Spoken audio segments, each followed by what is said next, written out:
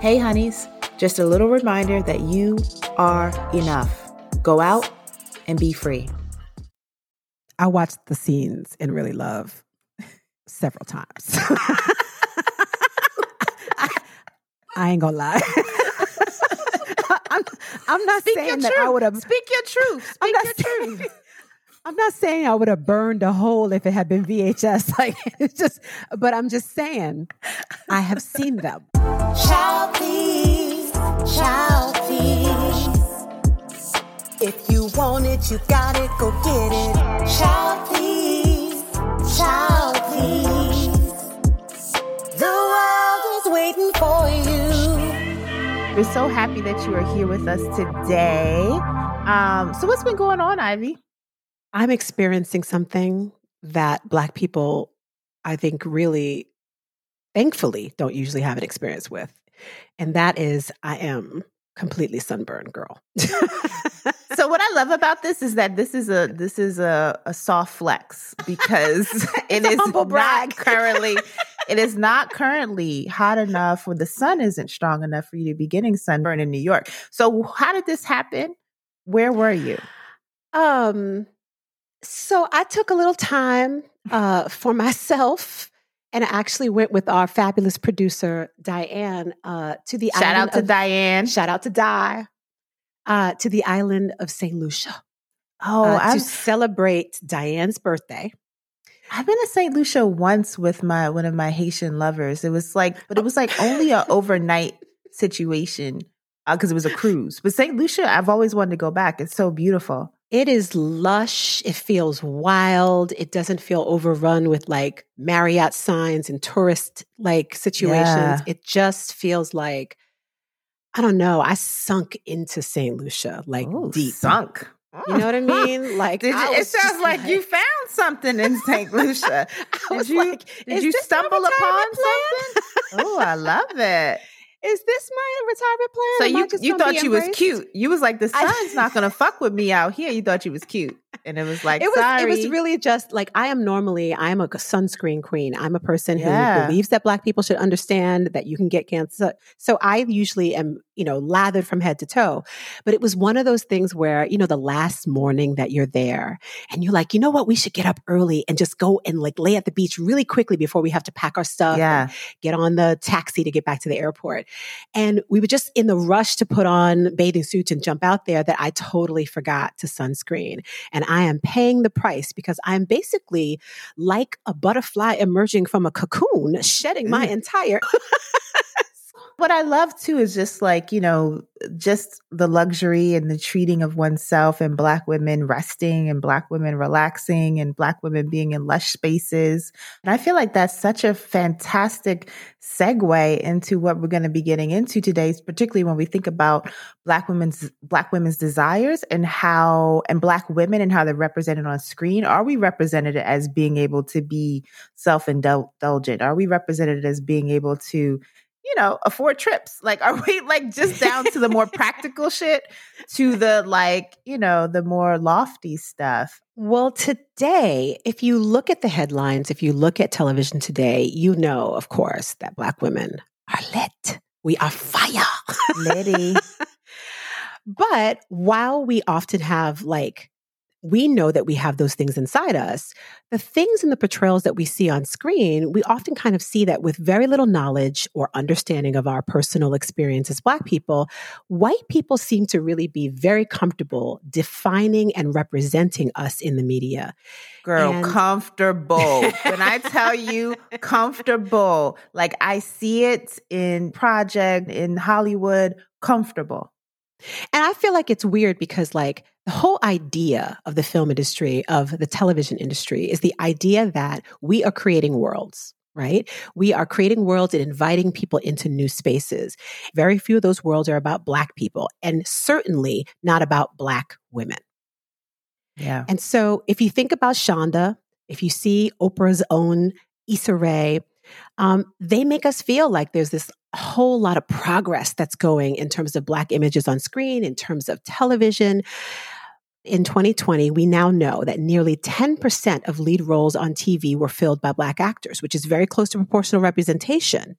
But The real power is in the background, in that Hollywood executive. And those people are mainly white. And they're the ones who greenlight the projects. They're the ones who staff that writer's room. They're the ones who decide which stories get told. And I mean, there's also, within the writer's room, there's additional politics that are happening that even if you have Black people in the room, sometimes you have these white showrunners who bring you in as dressing, right? They're not actually interested in your opinions and in your thoughts. They're not interested in being challenged. They're not interested in new perspectives in that way. They're just like, okay, I'm doing this show about this Black judge. Let me have some Black people in it, but let me not actually listen to them. And then also just the politics of hierarchy in rooms where, some, depending on your level as a Black person, you may not feel comfortable, speaking up. And then there's just the pressure. Do I got to represent all Black people? It's a lot. Exactly. Which, we see represented, of course, that same dilemma in other parts of the world. So more than 90% of any show that you're watching today on digital, on broadcast, et cetera, they're all being led by white showrunners. They're all being led and greenlit by white executives. And what's also wild too is that there's a difference between a creator and a showrunner, right? So then also what you have sometimes is you have Black creators who may not be at the level to be showrunner for many reasons, including the fact that we are not necessarily always promoted in the ways that we should. So you may not have the experience of showrunning, that you may have a Black creator and not a Black showrunner. Yeah. So what does all this mean, though, for our fullness of our representation, for the fullness of Black women's stories being told about all the facets of us, including sexuality, sensuality? But what does all of this mean for us? And today, joining us on the show to talk about this discussion of Black women's representation is Nicole Perkins, who is a writer who explores the intersections between pop culture, race, sex, and gender relationships. So right on time, Nicole, we brought you in. Her new memoir, Sometimes I Trip on How Happy We Could Be, is out now. Welcome, Nicole. Yay! I feel like we should have a theme song just for you. Child, please welcome. Child, well, please I also welcome. love the name of that book because the minute I read it, I was like, sometimes I trip on how happy we could be. Like, I love that. Yes. I can always tell who knows the reference when they say it because they say it in the rhythm of the song. So I appreciate that. Thank you. Well, Nicole, you and Felicia are writers, so I'm excited to actually kind of really dig into this with both of you because Felicia also has a background in writing books, but also screenplays. Like, what inspired you to write? We're talking about the fact that there's not much representation. There probably weren't that many role models for you. What had really inspired you to start your writing? When I was younger, I found this book called The Black Poets, edited by Dudley Randall. And it had Black poetry from old Negro spirituals until the Black arts movements of the 60s and 70s. And I was just like, this is history. This is our story.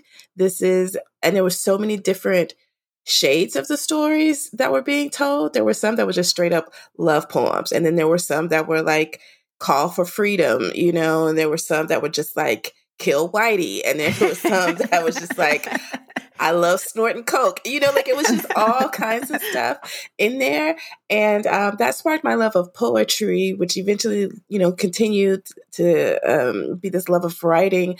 And I think ultimately I just want to be able to tell my story and have my story as a part of one of the pages of Blackness in Black history. Mm-hmm. I also want to leave my mother's mark behind, because she's not a writer. She's not creative in that way.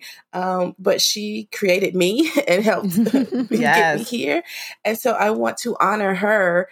And so, and a lot of things that I write online, and obviously I talk about her in my memoir, I want to mention her and leave her name behind as well. So that's kind of why I want to do all of this writing. I want to leaving a legacy. Yes. I love that. I love that because, there's so many ways to think about legacy. And I love that we can be expansive in how we're thinking about legacy and how we as Black women can be thinking about legacy. Yeah, because so many times when people talk about leaving a legacy behind, they mean children with a man's last name behind, Yeah. you know? And it's true? like, and there's more to legacy than offspring, Absolutely. you know? And Absolutely. just because you have a lot of kids doesn't mean that you're leaving anything behind with them. Like, what if they're all trifling? I don't know. We know parents like that. Poor things. You got to pray for them. All the children trifling, every single one. Yeah. So Felicia, why do you write? What inspired you? Ooh, she just hit me. I was like, I thought we was talking to Nicole. No, it's interesting because I think I had a similar experience. The first thing that I ever wrote, actually it'd be 20 years next year, was for a community newspaper. It was a review of Mary J. Blige's No More Drama album. And I didn't know anything about music criticism, but I was like, I know Mary. And I got the print version of the community newspaper and I saw my name. And it kind of goes to this legacy piece, Nicole. Even though I didn't know it then, I felt like I was being part of a conversation that was bigger than me. I felt like I was being validated in ways that I hadn't previously. And I felt like it was something that was going to be left behind. Now, that may not be, practical in terms, the newspaper isn't around anymore, but I do have copies still. But just this idea of entering into something bigger than myself and that byline serving as that. And so even now when I see my name on screen, I'm very particular about what my name is attached to on screen because that is my family's name. You know what I mean? So it's partly of that. And then because it is a way to explore the world, to understand the world around you, to process the world, which is what I love about your book, Nicole, is that, you're clearly processing a lot of things in the writing of it to open up that to us, to readers, which I would love to talk about a little bit more, that the vulnerability that it takes to do that. But yeah, it's been my way to communicate with myself and with my world. So yeah. So can you talk a little bit, Nicole, as Felicia just mentioned, about the vulnerability? Like most people we're talking about character, but your character is you. So talk about sort of having to tell that story. I think part of why I wanted to be so vulnerable, it's kind of connected to these representations of Black women that I have grown up with, that we've all grown up with, where we're just strong and people just keep putting stuff on top of us and putting stuff on top of us. And we're only praised because of how much we can carry, because of how much abuse we can tolerate. And it's just like, everything from those, some man stands up at his wedding. It's just like, you stood by me, even though I cheated on you for 15 years and I wouldn't propose, but you stood by multiple me. babies. Yeah. That's my ride or die. Yeah. Yeah. When I didn't treat you right and I called you out your name, you still came back. Like, wait, hold on. Right. To stuff just like at work and just having to keep pushing through all the microaggressions that then become sometimes macroaggressions and things like that. Just, that's when we are praised and that's when we are rewarded. And it's just like, how much can a Black woman take? Because we never see her break. And a lot of times, sometimes people, that's what they do. They're trying to see what's our breaking point, just to be harmful to us. But anyway, so because of things like that, I wanted to be vulnerable because I wanted to show that Black women are soft. I am a soft person. I want softness. I want care. I need that. And being soft is not a weakness. It's going to hurt a little bit, but it's still necessary because it's just like, pardon the cliche, but it's like a wound, and it's going to be a little tender a little bit and you got to keep cleaning it out. And sometimes it reopens, but then it's going to cover up and it's going to be a little hard at first when it gets covered up, but then that hardness peels away and you'll be soft again. And you might have a mark on you, but you'll still be your soft, tender self. And you just got to keep putting that cocoa butter on it and keep it moving. I love that analogy. That's so good. I'm going to use that. That's so good. So what were some of your more inspirational characters growing up when we think about representation of Black women? So the things that you saw growing up, what was the inspirational character that you said to yourself, wow, this could be me? Oh my goodness. Okay. So there are a few. Thelma from Good Times, because she was she was so pretty, but she was also so smart. And everyone kept telling her how smart she was. Like, of course, they talked about how pretty she was and how also, you know, she was a dancer. So she had, you know, just a great figure and she was physically active. But they just kept talking about how smart she was and how she was going to get far with her intelligence, you know, and and she was protected in this household, you know, and she was able to be a daddy's girl. Yes. And, I wasn't really able to be that. My parents divorced when I was 12, and I could have been a daddy's girl, but my father was just not a great husband and father. And so I got to see this daddy's girl be loved and cared on and be praised for being intelligent and told that, yes, you're beautiful, but you have so much more. So Thelma from Good Times. I love that. I just want to jump in because, you know, when I think about, especially being a writer for TV, like it can be the little things that you add that make a big difference, right? Just like you're saying, the idea that they kept telling her how smart she is. Like that seems like a small thing in terms of like the writing of the grand scheme of this character or how people interact with this character, but it can be a big, big deal. And I feel like that's one of the things that I learned in one of my rooms was like being an image maker and being a storyteller. And that sometimes things that are good for the image aren't good for the story. Sometimes things that are good for the story aren't good for the image, and wanting to balance those two, especially as a Black creator, right? There's a lot of responsibility of like showing Black people in certain kind of ways where we don't want to dip into and dive into a bunch of respectability politics, but recognizing how something little of people around a little Black girl or a growing Black woman telling her she's smart can be a big deal. I love that. I echo that because I remember watching The Cosby Show when I was younger. And one of the things that struck me, besides my deep love for Claire Huxtable, but like one of the things that struck me was that Vanessa, who was the dark-skinned middle child, had boys chasing her, always had good grades. Well, until she went down and tried to have big fun in Baltimore. In Baltimore. I always remember that. I was like, and I also was like, what was she doing in Baltimore? That is like, she was having big fun. But like in the 80s, you went to Baltimore? That's what she went to go to a concert. I know. What was the concert? I can't remember what the name of the band was, but it's something crazy. But besides that, like she always had at least two boys chasing her from here to there. She had Robert staring at her with you know, puppy eyes. She was always book smart. She was always doing well. And like that's why the things when she actually messes up are so surprising as opposed to like, oh, she's always messing up. And I felt like that was a really inspirational thing to have. And it was small, but that's a big deal. Yeah, and the thing with Vanessa and Robert, you know, he was kind of a little light brown, pretty boy with the curly, you know, kind of wavy hair and everything with this dark-skinned Black girl. And at that time, we did not get to see that a lot because the colorism was real intense back in the day. I mean, it still is, but like, you know, there was very much a light skin for light skin situation popping, or the guy would be dark skinned and the woman would have to be very light skinned and stuff like that. So to see that pairing, I remember just being just like, oh, okay, I see y'all. I see what you're doing here. And she didn't seem confused by why they liked her. Right. She was like, oh, yes. Okay, here we go. Yeah. There was Lieutenant Uhura from Star Trek, the original series, of course.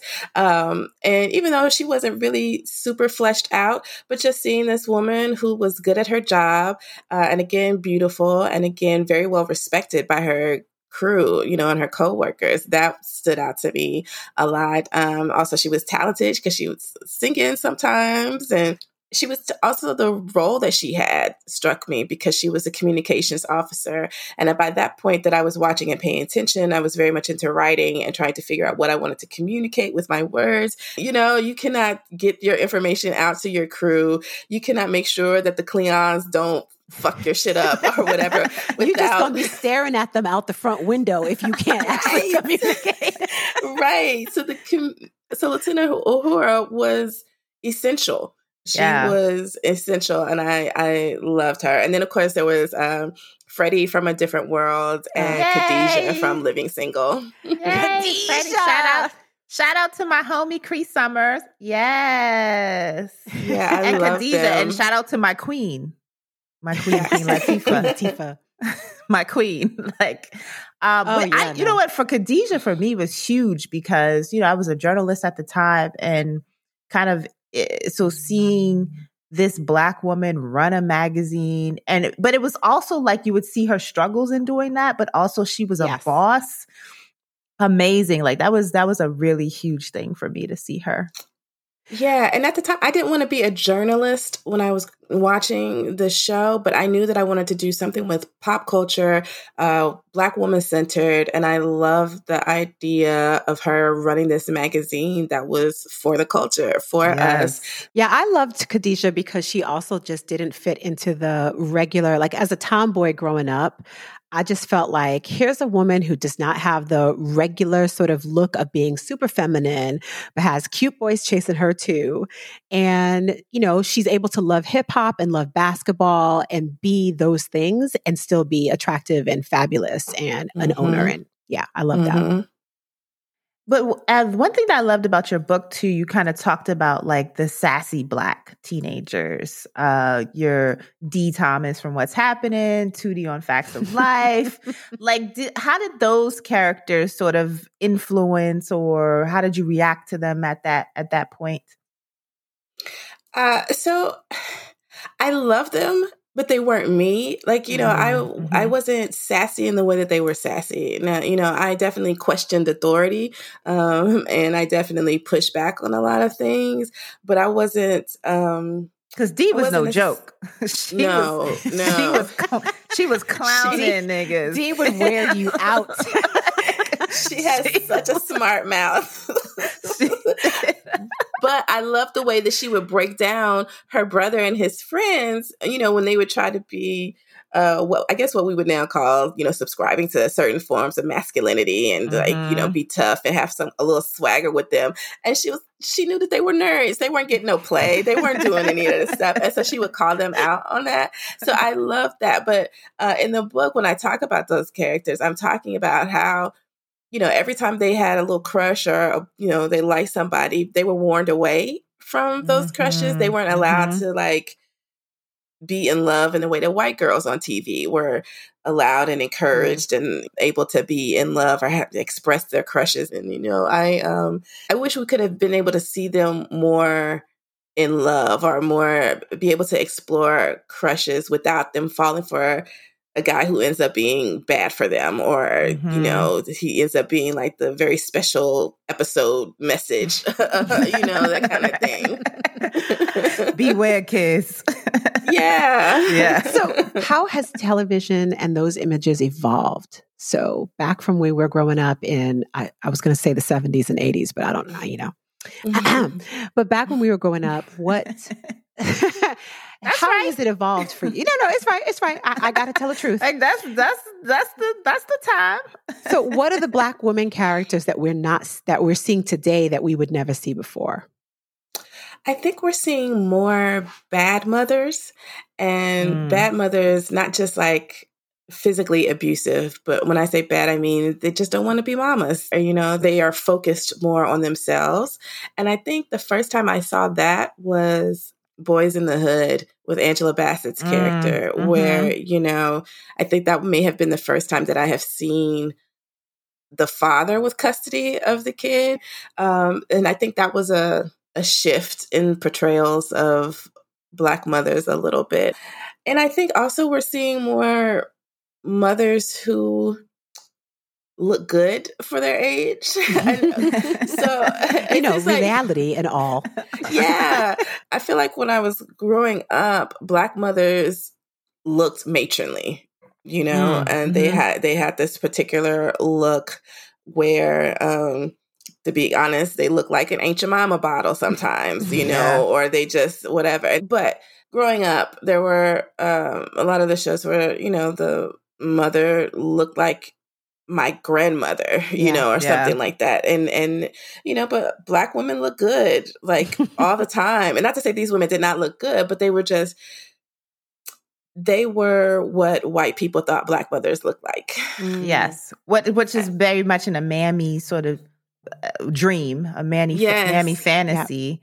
Yeah, I want to go back to the bad mother for a minute because I think that's so fascinating and interesting because, you know, I have friends who do have bad mothers, bad Black mothers, and like it is a very touchy subject. It is a very, you know, because Black mothers tend to be a cornerstone of our culture. I'm just fascinated by that being on screen and being able to explore that in nuanced ways, of course, but like being able to have those conversations about that not all Black mothers are, you know, what they need to be or what we would want them to be. I'd be curious from both of you, like who are some Black women characters that you feel like, you know, of course you don't identify with them fully, but there are parts of them that you're like, I see that or I feel that, or what characters are you feeling? I will tell you, well, this is an older one because it was my first experience with like being a villainess, but like I loved Dominique Devereaux's character on Dynasty when they introduced a wealthy and ruthless Black woman, Miss Diane Carroll. Who just looked amazing in every shot. I see that for you, Ivy. I see that for you, Ivy. I see that for you. The fact that she was always like, she always kind of just like, she would have an all white ensemble with a big fur hat to the side and she would tell people off. And it was like, you know, the scene, the first time that she smacks the Alexis character in the face. But could you imagine a Black woman smacking a white woman in the face on television? And at what I thought was interesting was they had two of those kinds of scenes in the show. The first one was Diane just hauls off and smacks the taste out her mouth. And she, you know, she does that thing Alexis does where she holds her cheek and looks like affronted and then says something crazy. And I was like, because you expect that, you know, you've seen so many films where a white woman would automatically come back and be like so affronted, like, how dare you? But she just smacked the taste out of her mouth and that was just what was done. That was and the nobody scene. had Scene. Nobody Over. said nothing. Scene. But the second time it was a full out fight where they were rolling around, knocking down furniture and stuff. But like, there were moments in that characterization that just were things I felt like were freeing to me. Do you know what I mean? The fact that you could be ruthless, the fact that you could walk up in somebody's house and be like, you know what? I'm leaving. Who are you liking now, Nicole? What Black female characters do you feel like, I see that, I feel that? So the original awkward Black girl. Totally agree. Totally agree. Yeah. Even though Issa Rae is like, you know, a generation behind me. I think she's a millennial and I'm Gen X. But that was still very much me. She's a honey in training. She'll be here. When Awkward Black Girl was popping on YouTube, my sister was watching. She's the one who put me on. She was like, Nikki, this is you. And because... You're like, how do I take that exactly? Hold up.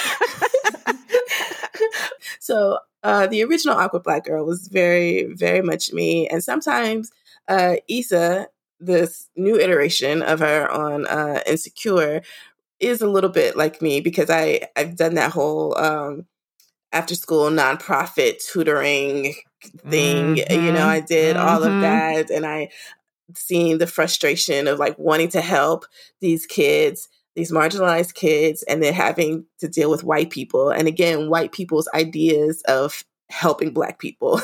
Yeah, I see myself in those two characters that are, you know, like the beta of each other. When I was reading some of the articles and listening to some of the other podcasts you did about your book, one of the things that somebody said as sort of a criticism of you, which I thought was interesting, was, you know, why didn't you explore your trauma more deeply?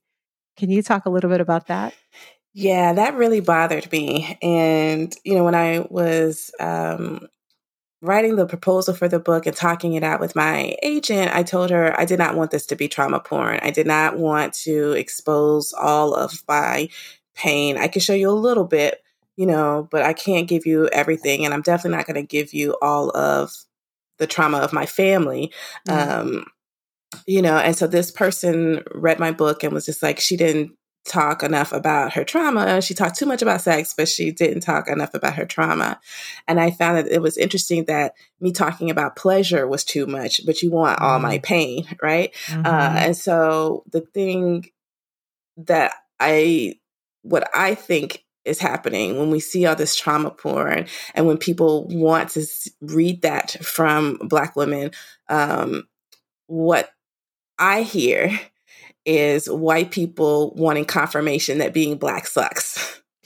Oh, absolutely. And to distance themselves, like it makes you feel better because you're like, well, at least I didn't have to go through that. Yes. That's not my story. Yes. You know, I just had a mother who ignored me, but I'm good. Like this. I also think that it helps them to continue to dehumanize us and to, make our journey very singular. Because they can't wrap their heads around how are we still around and can smile. Like they cannot fucking wrap their heads around the fact that we can still live, love, have pleasure, have sex, still be dealing with trauma, still be trying to release that trauma, all at the same fucking time. And I think that it's very hard for them. And it also, I think, excludes whiteness in ways that make them feel uncomfortable. When we are looking to have balanced narratives. Because I think that there is a place for trauma in Black storytelling because we experience trauma. Black people experience trauma. But I think that it needs to be counterbalanced with joy, with pleasure, with our looking to release the pain, to work through the pain, but you specifically made a choice. You were like, I'm not giving it all. I'm not giving it all up. Right, because I did not want to give into this idea that being Black is all hardship. That, and thank you for that.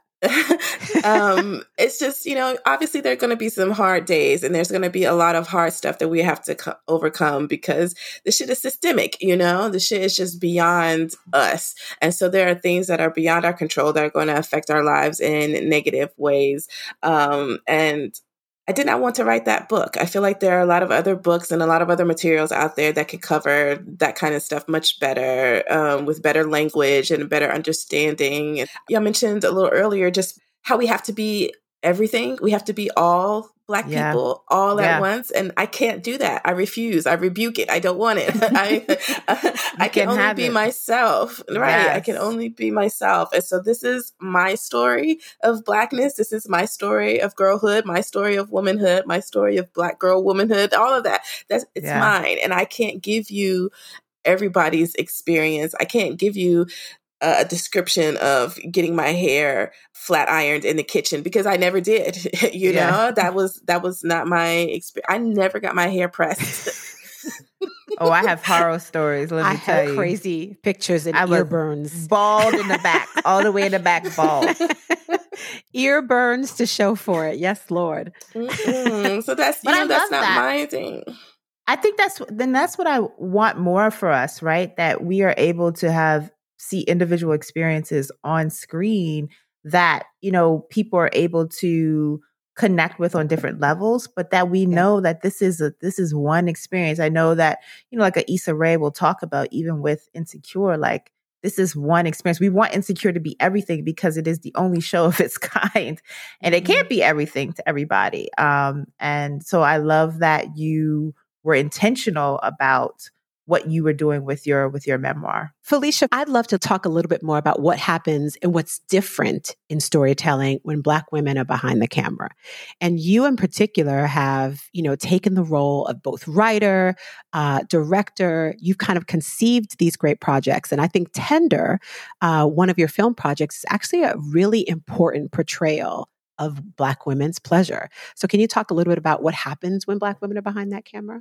Yeah, it's interesting because Tender was, I've been an artist off and on for about 20 years at this point, right? And Tender is the first project that I was able to be part of the vision from start to finish. And when I say that, because, as a writer, at least when I was writing, I didn't have say in my book cover. I didn't have say in these sorts of things. So everything to how it was packaged and how it felt and how it was released into the world, I was part of that vision. And it was life-changing in that way, to be able to pour my lens on that. So to have a Black woman lens on every single facet of that project was huge. So for Tender, it was really an opportunity to create for Black women, right? To be thinking of and being the thing of care, right? Of around Black women, that I care about Black women. I care how they're going to be shown on screen. I care how they're going to be represented. I care how they sound, how they're lit, how the camera moves around them, how the camera is on them, how the camera's in their face. I want to be up in their face. I want Black women's faces all in the frame. Like those kind of decisions are made, I think, when you have Black women behind the camera, and not just behind the camera, but you have Black women on production design. You have Black women on costume design. You have Black women producers. You have us. So the wigs ain't crazy and tilted to the left. You don't want to even like. I took my actresses out, Shoshana Clark and Pharrell Walker. The first thing I talked about was like, let's talk about how you want your hair to be. I want to make sure you are comfortable with how you want your hair to be. Like, those sorts of conversations to have. All of it's important. But so Tender actually deals specifically, though, with Black women and sexuality, which I think is sort of a topic that we don't hear talked about in terms of pleasure. We see a lot of, again, trauma when it comes to sexuality, but we don't necessarily see pleasure. So I'd like to hear more about like why that was important to you. It's the other thing, though, there is trauma in Tender, right? She had a procedure that, she was grieving over. Don't want to have a spoiler. So there's still like, to me, that's how life is, right? Again, we don't necessarily have to divorce the trauma from the pleasure, but then you're able to find space with another Black woman to process, to support, to lean on, to kiss on, all these wonderful things. And it be, again, from a lens of not having to appeal to any white gaze. So I definitely wanted to look into desire. Desire is a cornerstone word of Honey Child. And that, thinking about that very expansively of what do Black women want and what is stopping us from getting that. And Tender is a lot about that desire with the idea of pleasure, and then how pleasure can lead to intimacy. So, Nicole, when you're seeing Black women and sexuality on screen, what are you seeing? Where do you think you're getting it right? So I don't know who is, well, I don't want to say no one's getting it right, because obviously sexuality comes in many different shapes and forms and everything. But I think we need to find a balance between, I think some people are still trying to combat stereotypes about the hypersexualization of Black women, and by overcorrecting and then giving us these really sexless, fun best friend roles. So there's that. I would love to see a woman over 40 who is child free, who is single, and she is by choice. Single by choice. And she is out there enjoying herself without necessarily being like the one who is encouraging everybody to be a hoe too. You know what I'm saying? Like, she understands that she's getting her rocks off how she can, but she doesn't necessarily feel like everybody else has to. And she is just not like, oh girl, I just went home with this stranger. You should too. That kind of thing. Yeah. I would also just still love to see, I want to see something very steamy, because I love a good steamy, passionate scene, but that's still with care. That's not necessarily, I mean, like, we can do a scene where you like fuck me against a wall, but also the scene where like, I had a hard day at work, can you rub my shoulder? And that kind of thing, where it's just like a really slow, intimate bit of connection to show partners caring for each other in physical ways. I have to say, if I think of a movie that actually struck me and really changed me and my thought process about sort of what relationships could look like, I have to tell you, it seems so cheesy, but Jason's Lyric. Remember Jason's Lyric? Yes. That sex scene was wild, though. That joint was, I still think about it. There's a lot of things, but like the reason why it stopped me sort of in my tracks was this idea that these people who were in, crazy circumstance, her brother was a gangbanger and she was working at this place and he was working at the TV shop. but like the tenderness with which he even approached her, the way that when he took her out, I remember she said when she says, he washed my feet. Like, you know what I mean? Like, I was like, this is they something ain't doing different. that out here. They ain't doing it. They're not washing the feet. There was something so they ain't washing their own feet, forget ours. But like there was something so incredibly tender and hyper romantic in a way that I feel like most young Black people are never portrayed. And the idea that she could have found that, and they created their own little world, going by the bayou, having sex out in with the crocodiles. Like, but like it just struck me, and I didn't know that I wanted tenderness, because that's not something that I felt like I'd seen a lot of. But that really struck me, even as a young person. Like, like to connect another Jada scene, set it off with her and Blair Underwood when he, drags that necklace down the crack of her butt, and then like they're in front of the fireplace and there's candles lit and all this kind of stuff. And so I thought that was really beautiful. And I remember I had a conversation with my mom when I was a teenager. I don't know why I was talking to her about this, but I was some kind of way we got onto like sex scenes and love scenes in movies. And my mom, she's never been very comfortable about talking about these things to intimate detail with me. But she said Superfly was the best love scene that she had ever seen. And I remember when I got to a point where I was able to see that, I completely understood where she was coming from, because you have Superfly and his girlfriend in a bathtub, and they're like talking about work because he was a drug dealer. And they're talking about like this really hard day at the office. We got it. It's completely unsexy, but then they turn to each other, to get it on. And that's when the Give Me Your Love comes in, and it's like swells, and you see the bubbles in the bath moving across their bodies in a particular way. And I was like, oh, this is really sensual. This is a really beautiful and kind of tender moment with the drug dealer. But all right, we got it. Drug dealers can be tender too. You know what I mean? That's how I feel about. That's how I feel about the sex scene and Love Jones. And when I say that I would play that sex scene on my VHS, I would like a little horn dog. Like I watched it over and over and over again in my dorm room, because I was like, this is because like especially when we don't have any construct for how love can look, making love can look, sex can look. You just have like your high school sex, early college sex.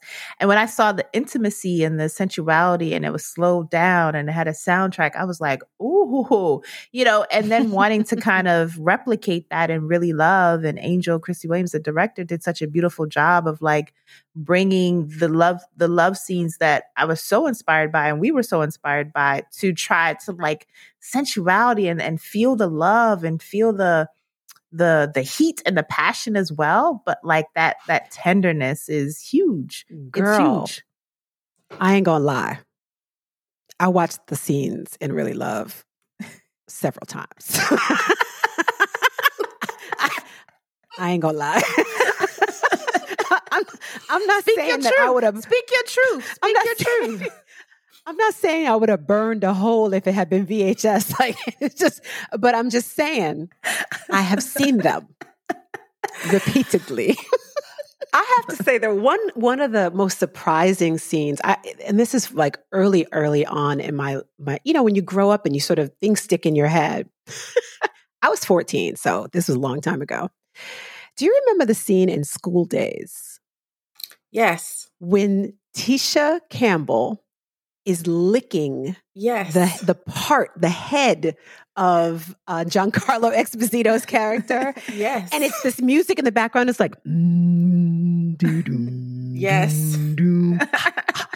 Like, and I just remember being like, this, it's not something I ever would have thought was a sexual gesture. It's not something I ever would, but I was like, that song was called Perfect Match. I can't remember the name of the group, but the song is called Perfect Match. I love that you know. Yes, I know. Yes, because it also is burned into my brain.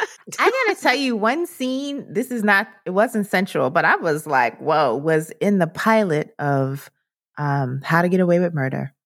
when Annalise Keaton is getting her detective boyfriend is going down on her Yes. desk. I remember being like, what? Like that Yes, was ma'am. huge.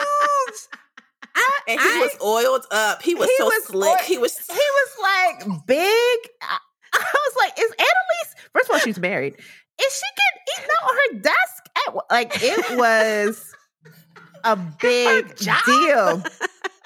I had not seen that on broadcast. 10 o'clock slot, but I still had not seen something like that on broadcast. And seeing a woman like Annalise Keaton, just like full on pleasure, like yes. I wish we could see more of that on screen now for Black women being taken care of, whether it is soft and tender or hardcore, just like someone being, I don't know, protective of them as well. And I want to see more Black women with women on screen. So that's something that I'm hoping that we'll be able to see more of, is just like the love and the care, but also like, the fire that comes when two women are together. Where's the Black version of Bound? I mean, not that we need a remake of that, but just like where is this moment with two Black women together? I just feel like I want to see more general Black women being desirable, but not like just general desirability, being sought after, being the person who's being chased as opposed to the person who's chasing. I would also just like to see, I think, more powerful women who are like innovators and people who actually like build their own thing. I think we don't see a lot of stories of Black women who are building their thing from the ground up, and really like you see them like, oh, this is a powerful person who's just been powerful this entire time. Dominique Devereaux. You see people who are, powerful because they've been put there by white people. Like, I'm a corporate this, but like someone who's actually building the Steve Jobs story, but for women, for Black women. Mm-hmm. I want to see somebody actually win after, trying really hard, drawing something, being innovative, using her mind, using her brain. Yeah, or a scientist, more STEM, more women in STEM who are also doing some incredible things. Well, listen, we are looking to you two. Okay, so Nicole Perkins, we are looking for you talking about responsibility. It's all on y'all. That is the responsibility. We are looking to you. We are looking for Honey Child to actually bring out some of these great characters and also focus them on women who are also of a certain age. I feel like a lot of the stuff, even we're describing when we're talking about these characters, are very much targeted for young people or young adults. And, we need those inspirational characters just as much. And so, Nicole, I'd love to, see what you do next as well. What are you working on next? What's coming up? Oh my goodness. So I am working on fiction. Hopefully I'm going to knock on wood here. I don't want to say too much about it, but it definitely, I wouldn't necessarily say it's a romance, but there's a love story that is a part of it. But I do want to write a romance novel at some point. And then when it comes to screenwriting, I have some ideas about some TV shows, seeing some mature over 35 women doing some things. So we'll see what happens. Who knows? We love to see it. And we hope to be helpful in that journey. Thank you. I would love to be a part of that with y'all. So thank you so much, Nicole, for being on this show. I've been so inspired by listening to your storytelling about your own vulnerability, but also having boundaries around that vulnerability and your storytelling. Yes. And I think that we have had such fun reminiscing on great TV characters with you. So much fun. Thank you for having me. Yes, and your book is wonderful. I just very also inspired by like you went there, even though you, like you said, have kept parts for yourself, which is wonderful. It still felt, like you were digging deep, and going to places that can be very hard to go to, but also showing a Black woman who enjoys sex and enjoys pleasure. And I really love that. So please pick up her book. Sometimes I trip on how happy we could be. I was like, take it over, Abby. So as we wrap up, Nicole, we always do a set of questions, rapid fire. We like to call them honey cues. And let's start. Are you ready? Yes. You look a little scared. Are you ready? Yes, I am. Okay. In one sentence, who are you? I am a passionate Southern Black woman writer. Ooh, Love yes. Who are you becoming? A goddess. Oh, See now, praise that's praise her. speak on it, preach. Okay. What's your secret desire? Oh my God, I've never said this. I would like to be nominated for an Academy Award for writing. Oh, wow. That's amazing. I love Speak it that. into the universe. Yes. Let the universe bring it back to you. It fourfold. Yes. Yes. And we can say she said it here first, y'all. Exactly. We don't have this is all Oh, we're being gonna recorded, claim so. everything. We're gonna claim everything. Okay. What's your guilty pleasure? Okay. I don't believe in guilty pleasures because you should enjoy whatever you like without shame. Yes. But what I really love are cozy murder mysteries that are just some. I love a cozy murder mystery. Yeah. Wait, cozy what's a cozy murder mystery? I love that as a genre. It is like a subgenre of literature where like either some old white lady or old white man or like a married couple, and they are solving murder mysteries. And girl, it's Murder, She Wrote. Columbo? Yes. Murder, She Wrote. Yes, Murder, She Wrote. There's this British series called Midsummer Murders where they're just... I watched that. They actually made it into... I love that series. all of them. And it's always like, you're like, this town has too many murders per capita. Yes. I can let me tell you, I would love to see that with a Black Southern couple. Could you imagine? She's like baking pies. He's doing something and they're like, somebody was murdered. Well, we better go figure it out. Paulina. What do you love about being a honey, Nicole? I love how protective I am of myself and modeling how to treat me. Yes, that's amazing. I love that. That's amazing. And that's a place to get to. That's a hard work to get there. It took a long time to get here, and I am just like, I gotta take care of me. Yeah. Now, name a honey that you think deserves her flowers now. I'm going to say Regina Hall because I love Regina Hall. I feel like she does not get the props that she deserves. Like she can do anything. Obviously, she can do comedy, but she's also really good at drama. Yes. And I would love to see her be able to do more dramatic stuff and more thrillers. Regina. I would love to see her in a noir. Nicole Perkins, it has been a pleasure. Thank you so much. This was so much fun. Thank you. Thank you. I had such a great time. This was incredible. Where can people find the book, and where can people follow you on social and stay in touch with your journey? You can sometimes I trip on how happy we could be anywhere books are sold. And you can find me on social media at Tennessee Whiskey Woman. That is TN Whiskey with an E, woman. And I'm on Twitter and Instagram. Yeah, that's where you can find me.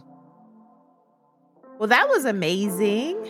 That was so much fun. It was so much fun. Thank you all for listening to this episode of Child Please with our guest, Nicole Perkins.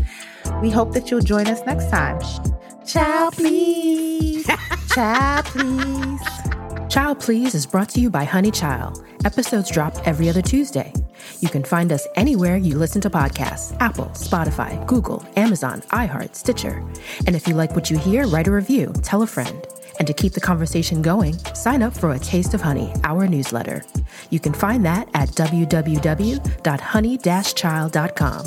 That's honey-child.com. And follow us on Instagram at It's Honey Child.